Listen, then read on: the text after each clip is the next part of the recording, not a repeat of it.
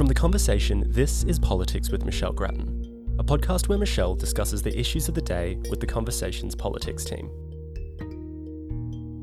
Hi, my name's Amanda Dunn. I'm the Politics and Society Editor for The Conversation, and I'm speaking with Michelle Grattan. Hi, Michelle. Hi, Amanda. Michelle, the 2-week parliamentary sitting ends today and the politicians are all heading into the winter break. It's been a pretty tumultuous fortnight when we look back on it, and it's been a stressful one for a lot of people. So let's just go back to the Brittany Higgins issue, which came up again at the start of this sitting. A lot of people, not to mention the two directly at the centre of this story, have been very damaged by it, haven't they? Well, that's absolutely right. And of course, the heat in this last fortnight has been on Katie Gallagher and what she knew about the allegation before Brittany Higgins came out publicly and told her story. And I think Katie Gallagher is certainly feeling the strain. She'll be very, very glad to get out of Parliament and get back to a more orderly political life. But she's not, of course, the only one. The couple of weeks have been pretty hard for Brittany Higgins. But also, if you look further back into this affair, Linda Reynolds, the minister at the time who was dealing with this matter, and in whose office the alleged offence took place, an offence, of course, that is denied by the man who was accused by Brittany Higgins. But Reynolds and also her chief of staff at the time, Fiona Brown, they've also, I think, suffered through this whole saga. So it's a terrible irony, really, that it's been a number of women who've been really at the sharp end of this whole matter, which will continue to go on because, of course, there's a report into the ACT justice system's handling of it, and that report is due at the end of July. And directly out of that debate around the Brittany Higgins matter came accusations against Liberal Senator David Van, which saw him sacked from the Liberal Party room, and then he actually resigned from the Liberal Party. So presumably when he comes back to Parliament, Michelle, he'll be sitting on the crossbenches. He's been away all this week, not surprisingly in the light of the allegations, but although Peter Dutton has said he'd like to see him resign from Parliament, I guess the odds are that he will come back because where could he get a job out of Parliament at this point? But certainly that set of allegations started off by Lydia Thorpe and then backed up by Amanda Stoker, a former Liberal senator, and a third unnamed person, did come out of the blue and did mean the coalition attack on Gallagher really backfired on them, although they did continue with the attack and it's really dominated the Senate during the fortnight.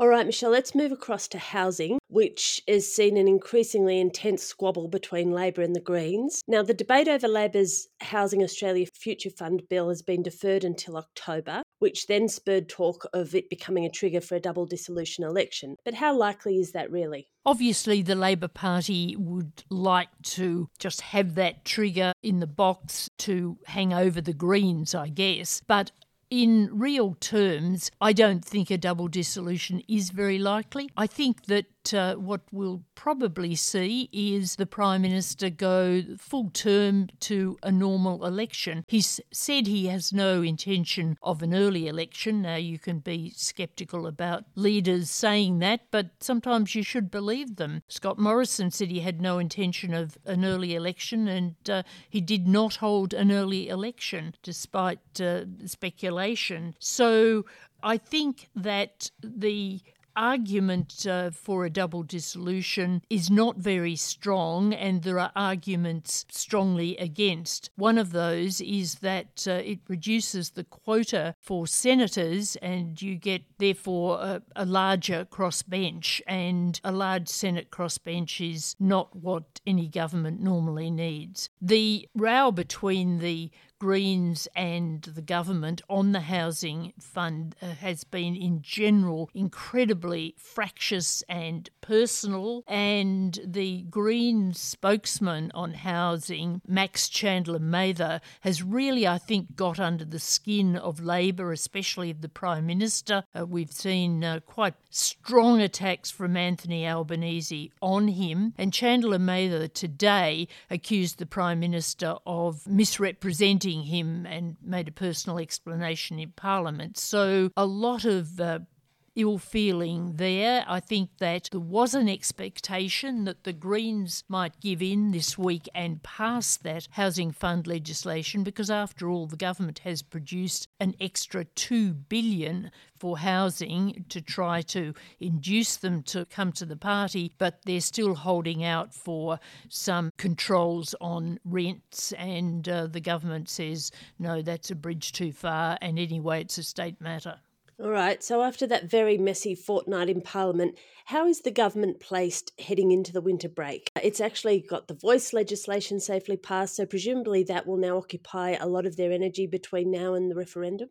Well, the voice legislation, of course, was the main legislative thing that came out of this fortnight and was always going to pass, but nevertheless was a milestone on the way to the referendum. At the same time, I think the government is really worried that the no case is gaining ground, that it doesn't necessarily have any gold-plated road to a victory at this referendum. Indeed, today, Peter Dutton was saying that the Prime Minister should cool the whole thing off. Now, that's obviously just a bit of a political line, but nevertheless, the government has not looked confident in Parliament this week. And in the lower house, the opposition attack was very much on the voice, what it would do, what it couldn't do, and really the government didn't handle that all that well. Linda Burney, who's the senior minister on this issue,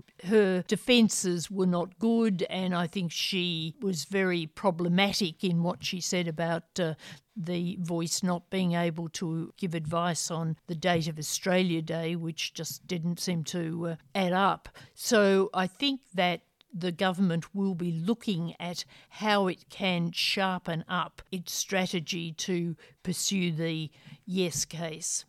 All right, and finally, Michelle, outside of Parliament, people are often occupied with very different matters, of course. The cost of living continues to rise, people are worried about interest rates, and the energy market is also facing huge challenges, isn't it? I think the cost of living is increasingly becoming an issue, and the government will be watching the polls very closely to see whether this translates into a knock for Labor in those polls. So far, of course, polling has been holding up, but out in the real world, I think people are really feeling the pinch now. They're getting these letters about their electricity prices, power prices going up from July. Their grocery bills are very high, and it's a cold winter. It's certainly a cold winter in Canberra, and so I think that there, among ordinary voters, they will be concerned more and more about these bread and butter issues over the next few months. And the political question, which will be closely watched by both sides of politics, is whether that translates into political blame or whether people keep their views about politics separate from the squeezes they're feeling in their everyday lives and costs. All right, Michelle, terrific to talk with you as always. Thanks very much. Thanks, Amanda. Our theme music is by Blue Dot Sessions. You can find more podcasts from The Conversation on our website at theconversation.com. Hi, I'm Misha Ketchell, editor of The Conversation. We work with academic experts to make their work accessible so we can all be better informed. Everything we do is free to read and free to republish. Our only agenda is informing you, but we need your support. Every donation helps ensure quality information is available to everyone. Become a donor today. Go to donate.theconversation.com or follow the link in the show notes.